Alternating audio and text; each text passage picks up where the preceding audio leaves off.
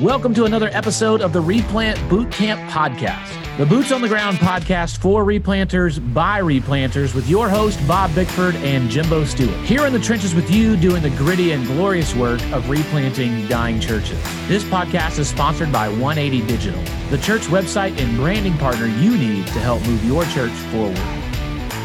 Here we are back in the boot camp, Bob. I hope you're ready for the next episode, diving back in the nice, cool, below 80-degree weather of a Florida fall.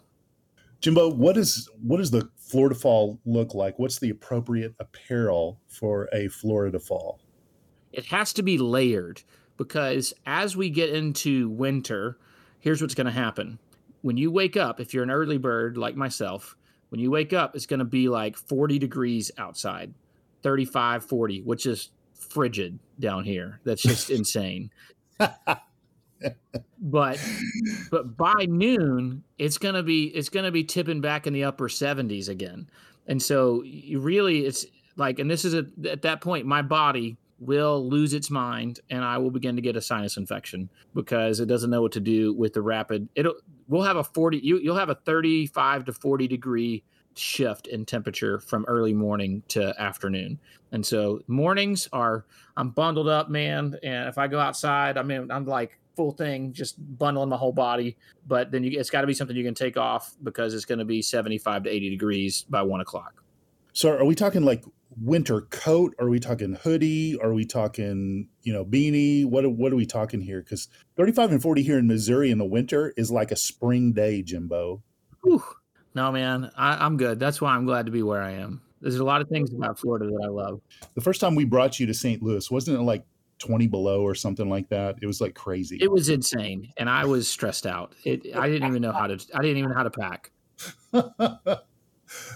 Well, that's awesome. Well, fall here is glorious and beautiful. We break out the flannels. We bring out the vests. And speaking of vests, the replant vest, the Carhartt replant vest. Yeah. I think we might be out of stock, but we'll get some more in. So go check it out at replantmerch.com and absolutely check that out. Hey, speaking of going to the websites, you got to check out, we're going to put a link in the show notes. Look up the Am I Replanter at the end of October, end of this month, by the time you're listening to this.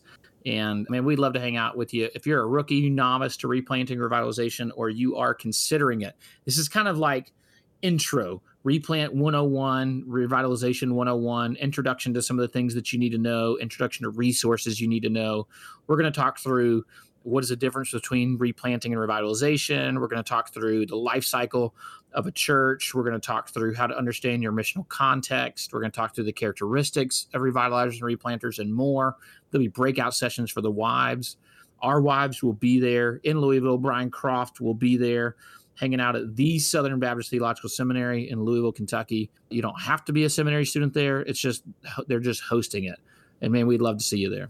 And we will be there. Jimbo and I will actually be there. Yeah. In the flesh. We will be there. Lord and look, it's late October and it's north of Florida. And so I might be wearing that replant vest. You will be wearing that replant vest, and hopefully there'll still be some beautiful fall leaves on the trees. The campus at Southern has gorgeous trees and foliage. So hopefully they'll still be on.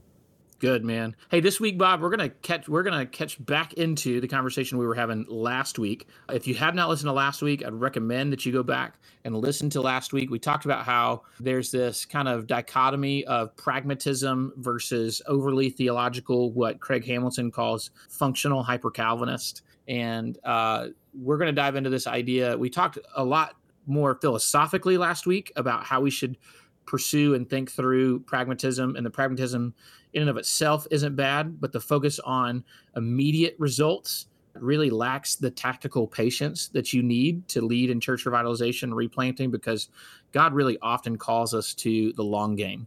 And discipleship is a long game. Revitalization, replanting is a long game. And then we also have to consider the dangers of unintended consequences. When you jump ahead just to make things happen, there are probably going to be unintended consequences. So here's how we ended last week, and it's how I want to begin this week. Proverbs 14:12 and 16:25 both tell us there's a way that seems right to a man, but its end is the way to death. Hamilton says pragmatism by itself doesn't work. But of course, we want to do things that work, and the idea of doing things that work is a good one, But what we need is a way of knowing two things. One, what does success look like in the first place? And how do we know if what we're doing is working? And two, what guidepost can we set up before we start to help us evaluate whether something is working or not? And so he says we need some principles that will help us assess what will work and work long term to achieve exactly what we're seeking to achieve. What we need is principled pragmatism. And as a Christian leader, our principles are theological. And so we need theologically principled pragmatism. Man, that's a good word.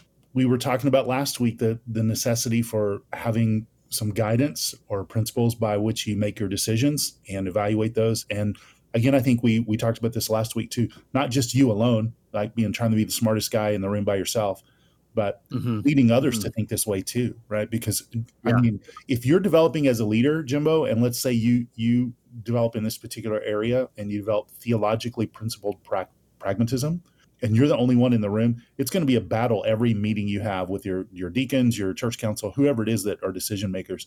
So I think as we talk through these, one of the things I think would be helpful is for guys to imagine how they might bring others along in this development process, and how you guys could share these ideas in a group. Maybe even get the book that we're talking about here and read through that with these leaders. Yeah, I'll tell you, this book was recommended to me by Mark Halleck, Happy Huggy Halleck, and it's been so rich. I have so enjoyed reading this book. It's one of the most theologically grounded approaches to leadership that I have ever read, really, that does not completely throw the baby out with the bathwater when it comes to learning some best practices and principles while remaining in the guidepost of being theologically and biblically grounded. And so he says, when we trust the Bible as a supreme authority and the gospel as God's power to bring about lasting salvation and lasting change, then we have access to the guidepost that we need. God himself tells us what he wants us to do, what he wants us to be doing, and he gives us some broad methods and boundaries. And so as we pursue truth and seek to think God's thoughts after him, biblically and theologically, certain foundational principles for what works will become clear. So like, for example, Bob, when it comes to effective preaching and disciple making, which we're called to do as we lead churches, that's some of the primary work that we're given to do is preaching and disciple making. He says, God won't do it any way other than through the gospel. And so if your preaching is not pointing people to the gospel, and if you're just developing leaders and not raising up disciples in the gospel, you've fallen way out of the guidepost. Now, should the gospel presentation be 10 minutes? Should it be 10 hours? Should it be at the beginning of everything you do, at the end of everything you do, in the middle of everything you do? Should it be, really, we start to get into some of these things, order of service and those sorts of things, and the Bible doesn't give us deep specifics on exactly how that has to go, but the Bible does give us some theological principles as guideposts that we've got to live within. Ben, this is the question that I think all of us have come to regarding our practice as pastors and leaders. Okay. What do we do with kids? What do we do with announcements? What do we do with our small groups? And what do we do with our fellowships? All of these sorts of things. We have done a really good job, I think, in the Baptist world of giving people practices on how to lead those individual things, but we've probably not given good instruction or information on how to think theologically and how to connect all of these to the gospel, right? I think there's been some really big books that have been like Center Church and those sorts of things that have really tried to understand how do we connect all these. So I think in some ways, resources like that take this question and then try to flesh it out in practice. So it's important for us to ask good questions that help us refine our practice. But if I'm understanding what Hamilton's doing here, he's tying this back to the gospel. Is that correct, Jimbo? Yeah. And so, for us, last week we talked about that really points us to the characteristic of tactical patience. What we're talking to right now is the characteristic of gospel orientation. So gospel orientation refers to aligning the culture and the practice of the church in such a way that the core doctrine of the gospel drives its mission and practice in preaching, managing conflict, and leading organizational change. This is where, so the guidepost is not pragmatics. Hey, what's going to work? What's going to get me the biggest crowd? What's going to swing momentum the fastest? What's going to bring us organizational stability the fastest and the quickest? That's not the guidepost. The guidepost is the gospel. how does the gospel inform how we approach children and children's ministry and what we do with them? Now, here's the thing. I don't think the Bible tells you whether you should have a children's church moment in church or in the service, or do you send them to children's church to be discipled and led by other adults while you're preaching to the adults, or should you have family services where everybody's sitting in the sanctuary together? I think you could make some arguments for any of those, but I don't know that the Bible gives you a hard line guidepost on which of those approaches you have to take. The point is not on that. The point is, are you pointing kids to the gospel? Are you pointing people to the gospel? Is the way that you approach music ministry oriented around the gospel? Is the way that you approach even your security ministry, even the way like security ought to be oriented around the gospel? Everything you're doing has to be informed by and oriented around the gospel. Yes. And I think explaining what the gospel is important as well.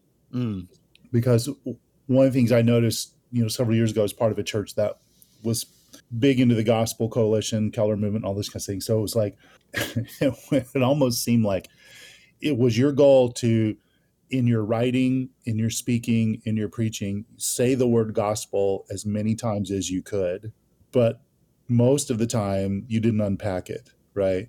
Right. And so here's my suggestion. Say the word gospel fewer times, but make sure the theme of the gospel in terms of God's love for us, God's sending Jesus to die for us, our utter dependence upon God's sufficient work in Christ to lead us towards salvation and transformation, those kinds of themes being built into the fabric of your church and your leadership and your communication. Yeah, I mean, there's no point in leading a church where you get to leave the guidepost of the gospel, right, and go just to pragmatics. But here's the thing. So pragmatics is about doing things that work. Hamilton argues that doing things that work isn't the problem. The problem comes when we decide what to do based on what seems to work rather than what on God asks us to do. What works isn't a reliable guide for what's right. Just because something works. I've heard somebody say before, I'm not interested in what works. I'm interested in what God has asked us to do. And I remember, I may have told this story on here before. I remember having lunch with a pastor, a replant pastor, who it was a church plant that merged with a dying church, and the church started to grow dramatically. I mean, just really fast.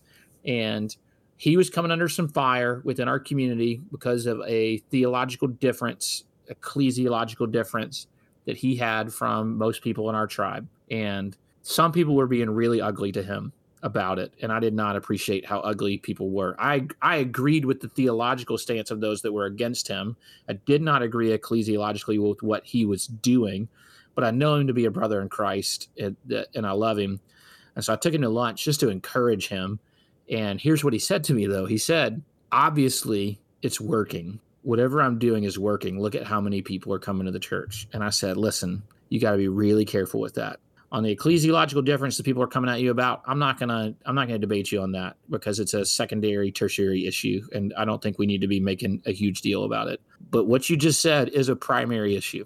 We cannot just evaluate how well we're doing based on how many people are coming. That's a very dangerous way to evaluate your ministry. Yeah. Can we flip side this for a second? Yeah. So I was just in a consultation with a church that is declining, and they're talking about a partnership with another church. And the church that's declining, man, they're all older. They all commute in. They realize that they don't have any kids, that they're not reaching the neighborhood, et cetera, et cetera. They realize, in principle, big picture, what they're doing is not working in the terms of fulfilling their mission, right? So they've begun to they're trying to evaluate, what do we need to do? Well, one of the focal points for them is their worship, right?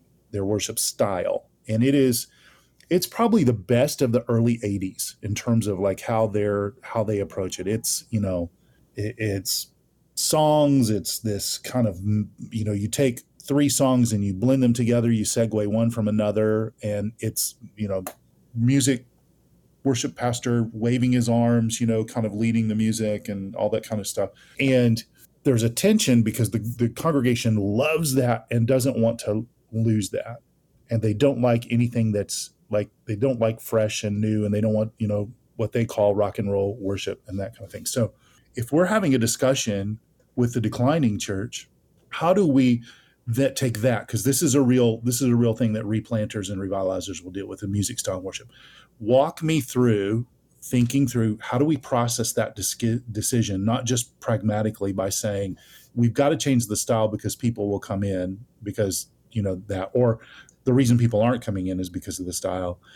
How do we start there, and how do we move towards a theologically principled, pragmatic discussion with that issue?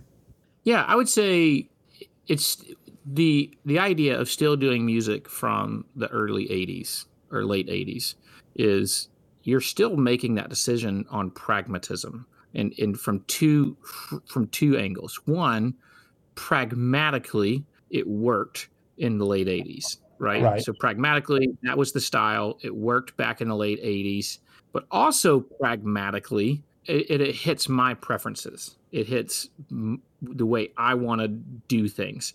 And both of those are the wrong way to approach this.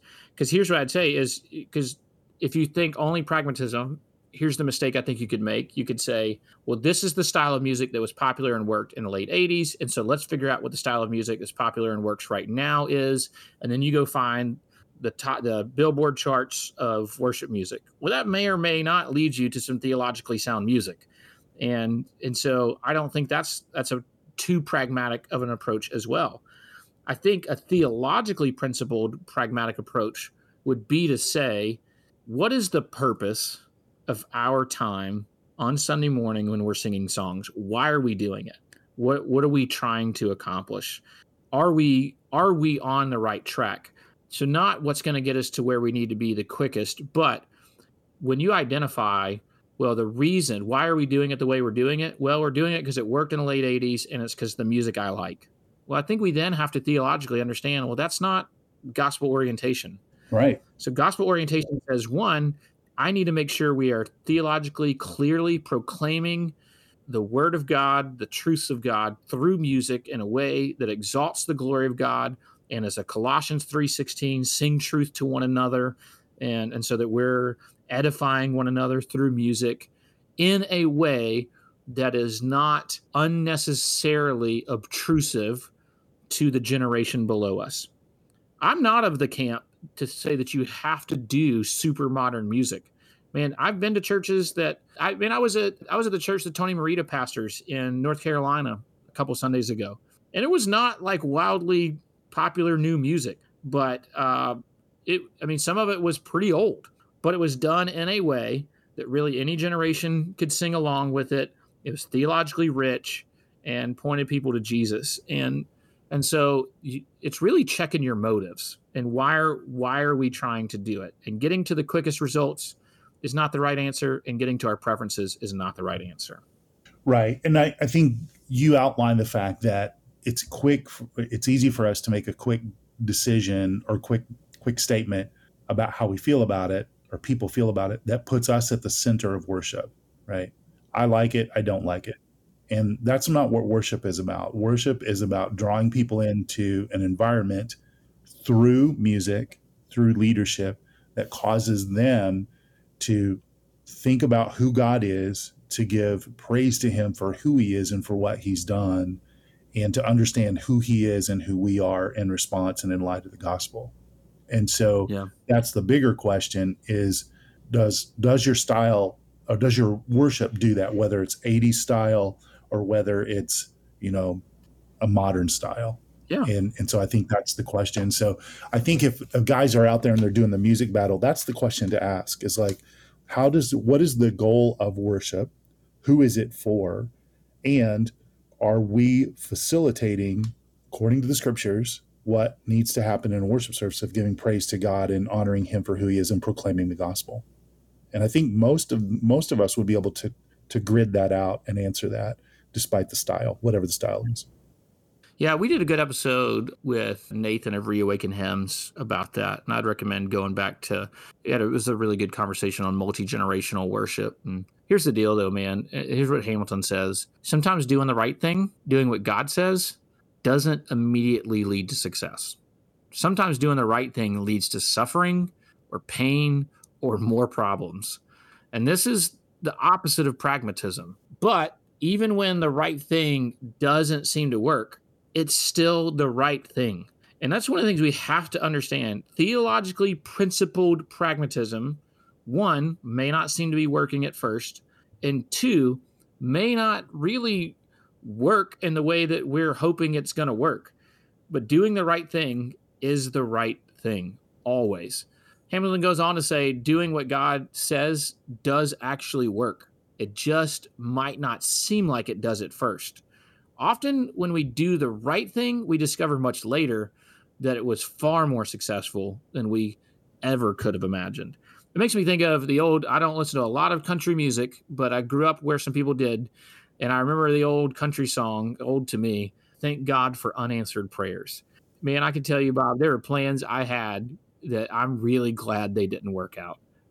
That God took it a different direction, and he had way better plans than me. Yeah, most of us could say that. Thinking through the hard decisions and making the hard decisions that are the right decisions, and experiencing the consequences of those decisions, our view of the impact of the consequences of those decisions in the short run is what really creates tension for us and makes us feel like this is not this. Did I make the right call here?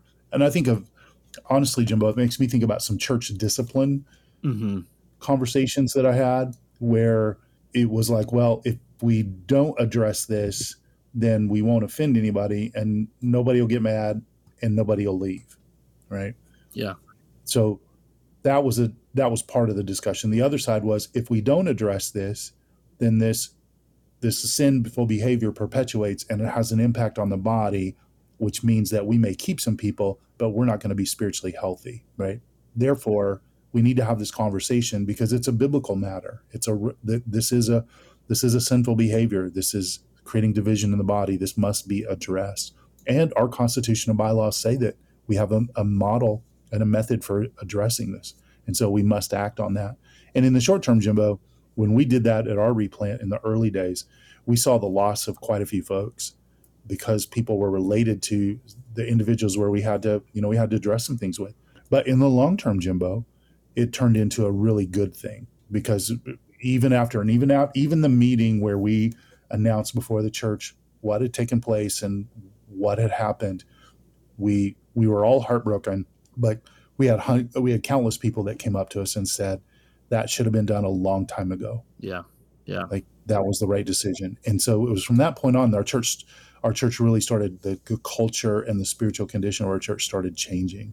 And so, man, I just encourage you, lean into this one, doing the right thing, the biblical thing, the thing that God calls you to do is not going to be easy sometimes. Most oftentimes it's not going to be easy. Yeah. But it may have some consequences in the short run that others think are detrimental, but long term, play the long game. Yeah, if you're using the visionary operator processor synergist paradigm that we use often, if you're on the visionary operator side of things, the more proactive side of things, then pragmatism is going to lead you towards productivity. But if you're on the processor synergist side of things, then pragmatism is going to lead you towards not shaking the apple cart, trying to keep everybody okay, trying to not upset anybody and not let anybody leave. Both of those are not a great approach. So pragmatism, Hamilton would say, means that we make decisions based on what we think will work. Now, I would say that either means you think it'll work and that it'll be productive, or you think that it'll work and that it won't mess everything up and make people mad. So we make decisions based on what we think will work, even though we don't know really enough to predict how it's going to actually turn out. We cannot see the future, and so we don't really know. So when you're based on pragmatics, you may think this is going to be productive and it may blow up in your face. Or you may think, well, this is going to keep everybody happy, and it might either blow up in your face or it might just halt progress completely. Now, so what he would say is theological pragmatism, or theologically principled pragmatism, means that we make decisions guided by the one who who does know what works and how it will turn out. I mean, this is gospel orientation. This is submitting everything we do to what the Lord has for us. I want to give you one more quote, Bob, and then I want to hear your last thoughts. So the last quote I want to bring from you from the chapter is Hamilton says, unprincipled pragmatism doesn't work, but theological pragmatism, a pragmatism constrained by theological convictions, does work in the real world, even if it doesn't at first appear to be working as we expect or want it to. Yeah, I think I would encourage our guys who are in a situation right now where they're having to make some key decisions and leadership calls, and root yourself in scripture and prayer, and give yourself some time and space to deliberate about the decisions you're needing to make, and avoid the mistake of simply making the quick decision to have a short-term impact, or to delay, or to say no to a decision because of the short-term impact, and have the long game in mind and think through, what is the Lord calling your church to do? What has he called it to do in the word? What has he called your church to do and you as pastor to do? What is it clear in the word? And then what is he specifically calling you to do to apply his word in that local context? Do those things, wrestle with that. It's not going to mean you're going to make fast decisions likely, but you're probably going to make better decisions and the best ones. And then I think the quote that you had before is like, you make a decision and you trust God to work it out, right? And I've been in the space where I made a decision and made a call, and I had a couple people tell me that was the worst decision you could have ever made, and that was the wrong decision. And I was firmly convinced that the Lord had led us down that course, and that's what he called us to do. And it ended up being that was the case. But the Lord had to make it so. He had to be my defender. He had to be the one to show in the long term that that's really what he wanted us to do. That's a good word. Hey, one of the things we're excited to tell you, by the time this comes out, we're recording a few weeks in advance right now, and we have been assembling a Replant Bootcamp blog writing team, and so we're super excited. By the time this podcast comes out, we will have some blogs rolling out. Some of them are going to be based, most of them are going to be based on episodes that we're doing, and so be on the lookout. I don't know what the web address will be. It'll be on replantbootcamp.com. You'll be able to click blog, and you'll be able to find it there, and let us know any other way that we can serve you. Thank you for listening to this episode of the Replant Bootcamp Podcast, a resource for replanters by replanters. If you enjoyed this episode or found it to be helpful for you and your ministry, please help us get the word out by subscribing, sharing, and leaving us a review on your favorite podcast listening platform. This podcast is sponsored by 180 Digital. 180 Digital is a team of design, development, and marketing experts that love working with churches big and small. Check out 180.church, ONEIGHTY.church to learn more about how 180 can help your church move forward.